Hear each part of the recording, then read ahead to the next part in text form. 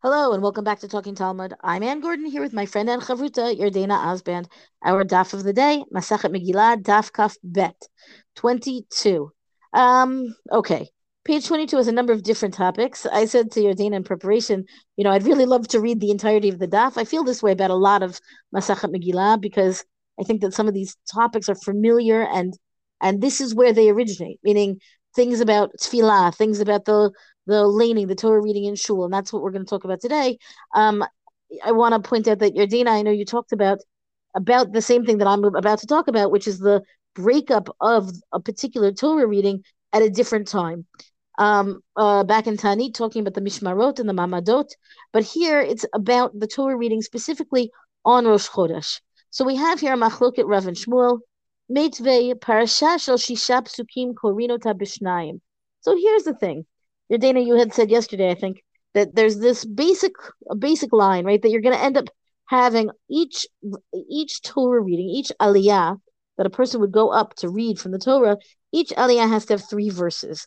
And then there's a whole discussion of how, and we didn't really go into it, but there's a whole discussion of how those three verses must be within the chunk of the larger text of the Torah, that it should not be isolated by parshiot stumot or ptuchot. Now, those are when we have in the visual of the Torah reading, right? You have a line break, let's say, or the word. It's not really a line break from the way we think of it from Word documents. It's the end of the line of text stops, and the rest of the line is empty, and then it begins again on the new line. So it's not that there's like a big chunk missing, but what happens then is that's an open amount of text, that the idea of having three psukim for each aliyah always being surrounded by more text and not that open hole of text becomes a pretty impressive feat of dividing up the Torah's text to make sure that all the aliyot kind of fit this picture of having chunks of text all together. So the problem then is, what happens when you have a text that doesn't really quite do that? Specifically here, you've got six verses. That's what the Gemara says. We've got six verses. How are you going to divide that up? So theoretically, you would say three and three, right? But what happens is Vishel Chamisha Psukim. I'm sorry. So Parasha Shel Shisha Psukim Korino Ta Bishnaim. So that we divide up into three and three. Vishel Chamisha Psukim. What happens when you have five?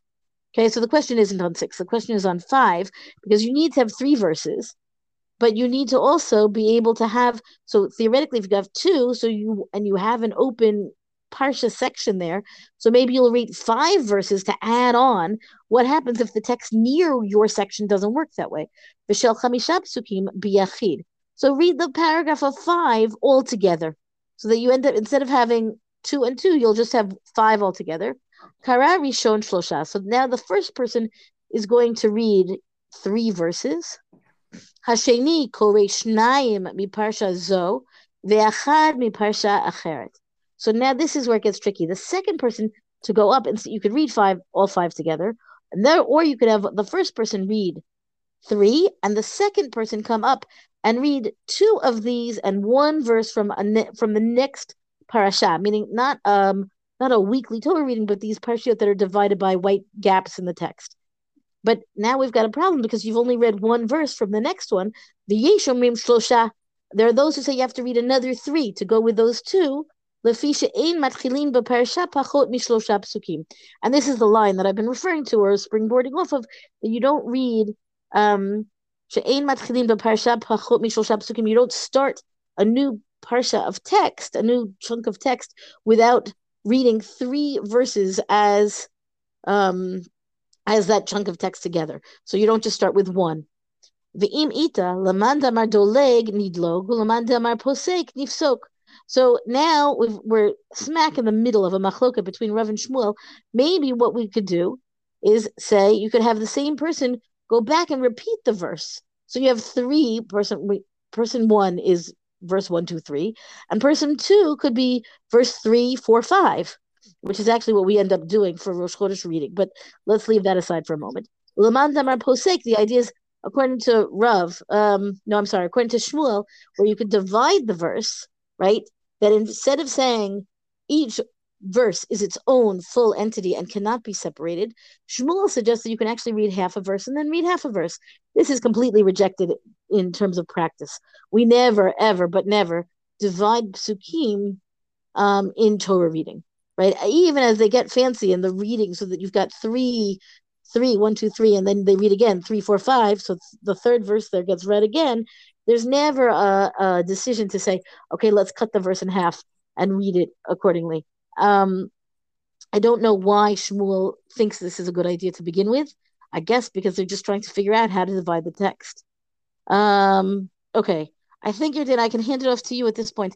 I just wanted to make sure that we saw this machloket again, because this idea of, practically speaking, when you go into shul on any of those readings that we said, right? Monday, Thursday, Shabbat, Mincha time, and they read these three aliyot, and it's like clockwork because everybody knows what's supposed to happen, and it's marked so nicely in any chumash or in the back of a siddur or whatever. But it wasn't always such a simple thing. This is not sussing out. This is actual determining how are they go what is going to be the rules for these texts that sometimes don't divide as nicely or as long along the lines of what the halachic recommendation or demand is. So I think that's the biggest conundrum. And I remember the first time I learned this, and then the next time there was a Rosh Chodesh laning in shul, whatever, and you pay attention, and suddenly the same Rosh Chodesh laning that you might have heard many, many times and not realized that the same three is being read again, right? Again, what because it's five psukim together. So they read 1, 2, 3, and then they read 3, 4, 5. So as not to have 4, 5 plus the next one, because really what happens is the next one is really two, and that's its own parsha. And then you end up in yet the third parsha following, and it's too much of a balagan, too complicated, and it's rejected as the solution. The solution ends up being read the same verse again, which by and large, in and of itself is an interesting and I think surprising solution, except for again, it's what we are exposed to every Rosh Chodesh. So I think it's interesting that they're really committed to keeping the Torah reading to what it's supposed to be. Like, in other words, they could have just added like the next 3 or 4 psukim and you wouldn't even have had this to be as an issue. But they're really committed that like it needs to be just on topic, which I think is interesting. Like, what would have happened if you just read a few superfluous psukim? But that's not really an option that gets entertained here. I think that's a really important point. I think especially in an era where there was a great deal of attention given to making sure that everybody understood the Torah reading to the extent that they had a targum, they had a translator standing there, verse by verse translating to make sure that everybody knew what the text meant. It stands to reason that exactly what you said, that the concern about the content being suitable for the time of the reading was of great significance. I feel like nowadays so many people I hope everybody's preparing and paying attention to the Torah reading, but I feel like certainly growing up, I think I heard the Torah and the melodiousness of it without necessarily understanding what the words meant, except for here and there. And I feel like this says, no, make sure you know what it means, because they, Chazal, took great effort to make sure that it was really what it was supposed to be. I'm going to move on to a peculiar story that's at the end of the daf. They're going back to look at a story about Rav. And it reads as follows: Gufa, Rav Yikalela Babel B'Tani Tzibor. So Rav was visiting Babel on a Tani Tzibor. Now, they brought this story earlier to try to figure out how many aliyot you have on a Tani Tzibor. But they go back to a different detail here with the story. Kam Krab Sifra. So he stood up and he read from the Torah. Petach Barech Hatam V'Lo Barech. He started, when he began to read, he recited a bracha, but he did not conclude with a bracha. Nifu kule alma nepaihu v'rav lo nipil al anpei. Everybody then went down and fell on their faces, meaning bowed on the floors while they said tachanun, but Rav did not fall on his face. My Rav lo nifal al pei. Why is it that Rav did not fall on his face? So the Gemara gives a simple answer: ritzpasha avanim haita, because it was a stone floor. So if any of you have ever davened on Rosh Hashanah, Yom Kippur, or Rosh Hashanah, when we do the bowing piece, very often you'll see people sort of put a a cloth or something in front of them if it's a stone floor. This is much more common to see in Israel than it is in the United States, because in Israel there's many more stone floors. And I'm always interested now. This has even become like a type of Judaica. It'll say something on it. They make pretty ones and things like that. And so it's basically that we don't bow on stone floors. Vitanya. So they quote a brisa about this. And here they start with the pasuk from Vayikra, chapter 26, verse 1. The Evan Mashchit Lot Ninu Ba'artzachem Lishtachavot Alehem. Right? On it, any type of stone, you should not bow down in your land. Right? Meaning anywhere other than the temple, that's not where you should bow down. Aleha I atam mishtachaveh b'artzachem, but atam mishtachaveh al avanim shel Beit Hamikdash. Right? So aleha means you shall not, meaning you shall not bow down upon your land, anywhere in your land, but you should bow down upon the stone in the temple. Kid'ula de Amar Ula. So this is according to the opinion of Ula, because Ula said, Lo asra toa el rispasha avanim bilvad. The only thing the Torah prohibited was just a stone floor. Then the Gemara goes on, Rav. Right? So if so, why did Rav not bow down? Afilu kule name. We see everybody else there bowed down. So is it possible that there was really a stone floor there? Kame de Rav Habe. So they say, okay, maybe the stone floor part was only in front of Rav. The rest of the floor wasn't stone. So it says, fine. So then Rav should have gone back to the rest of the congregation. In other words, moved his seat so he could have bowed down with everybody else. Lo by matrich tzibura. So it said he didn't want to trouble the congregation to make room for him. Like if he moved, they would have to make room for him. And if you want, you could also say Rav pishut yadayim v'raglayim have avi. That when Rav would bow down, now this is hard to imagine because we say tachanun today, we just sort of hunch over in our seat, but he would actually get down and stretch out his arms and legs. Like in other words, he would fully be prostrated on the ground, right? Ula, right? And therefore, this is according to Ula, to Amar Ula, lo asra ela pishu yadayim v'raglayim bilvad. That when we talk about bowing on a stone floor, we mean when you're fully prostrated, not sort of, just kneeling and bowing, sort of the way some people do, even on Rosh Hashanah or Yom Kippur, they don't fully bow all the way down. But this is what they're talking about. But it's interesting to see that there were a variety of minhagim about how tachnun was actually done. And so then the Gemara goes on, V'lipol al pei, right? So, okay, so Rav, maybe he should have just done, bowed only on his face, right? Maybe similar to what we do today. He didn't have to actually, fully prostrate himself. Lo mishne min hage, right? He didn't want to change his custom. The Ibai Sayman, if you want, here's another reason. Adam chashuv shani kid Rabbi Eliezer. An important person is different, and this is according to the opinion of Rabbi Elazar. To Amar Rabbi Elazar said, "Ein adam chashuv rashai lipol abanav eli im kein na'anek Yeshua ben Nun." So this is interesting. An important person is not permitted to fall on his face unless he will be answered the way Yeshua ben Nun was answered. And so here they quote a pasuk from Yeshua, chapter 7, verse 10. Dichti vayomar Hashem el Yeshua kum lach. Right? Where Hashem says, get up. In other words, Hashem basically says, why would you lay down on your face? It's like, it's not mechubad. It's not respect for such an important person to do this.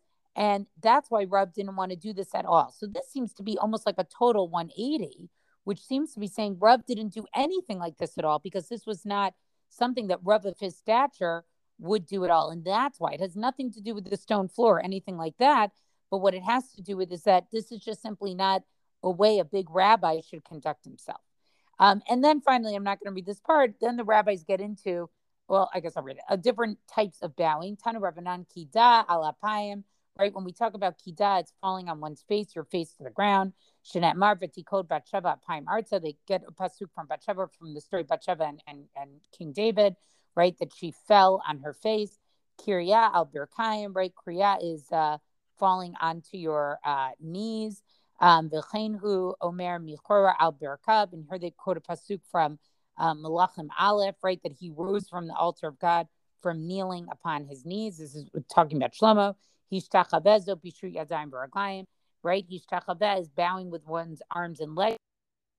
And here they quote a pasuk from Yaakov, referencing Yaakov from Bereshit chapter 37, verse 10. Right? It's talking about these are the dreams that Yosef has.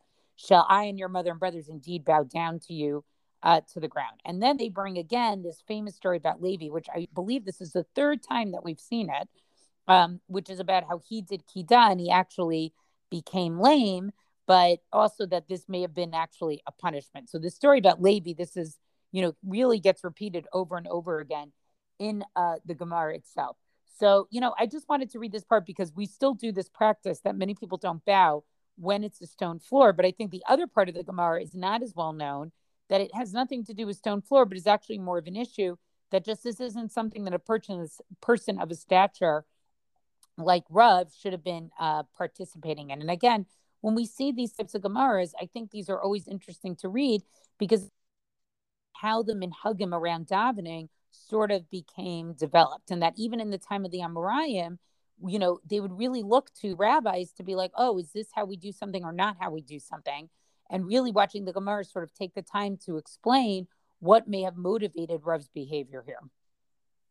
I just want to note that I think for people who may not be familiar with this practice, if your synagogue doesn't have a stone floor, if you've got carpeting, if you've got wood, if you've got linoleum, then it's really fine, right? Meaning the whole concern turns out to be about, a worry about mosaic and about possibly idolatry, or looking like idolatry, right? Which is not relevant if there's no stone there that wouldn't, right? If the issue is bowing down on a stone floor and you don't have a stone floor, then bowing down on carpeting is never considered the same thing. Some people still maintain the practice like of putting a cloth down or something to keep the minhag, to keep the custom alive, but it's not the same halachic concern.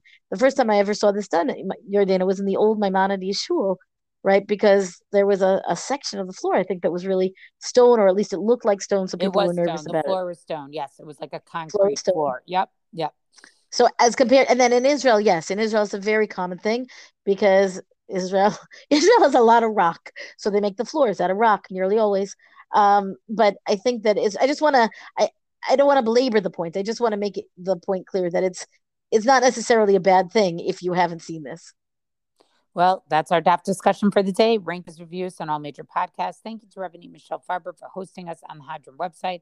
Let us know what you thought about this DAF on our Talking Talmud Facebook page. And until tomorrow, go and learn.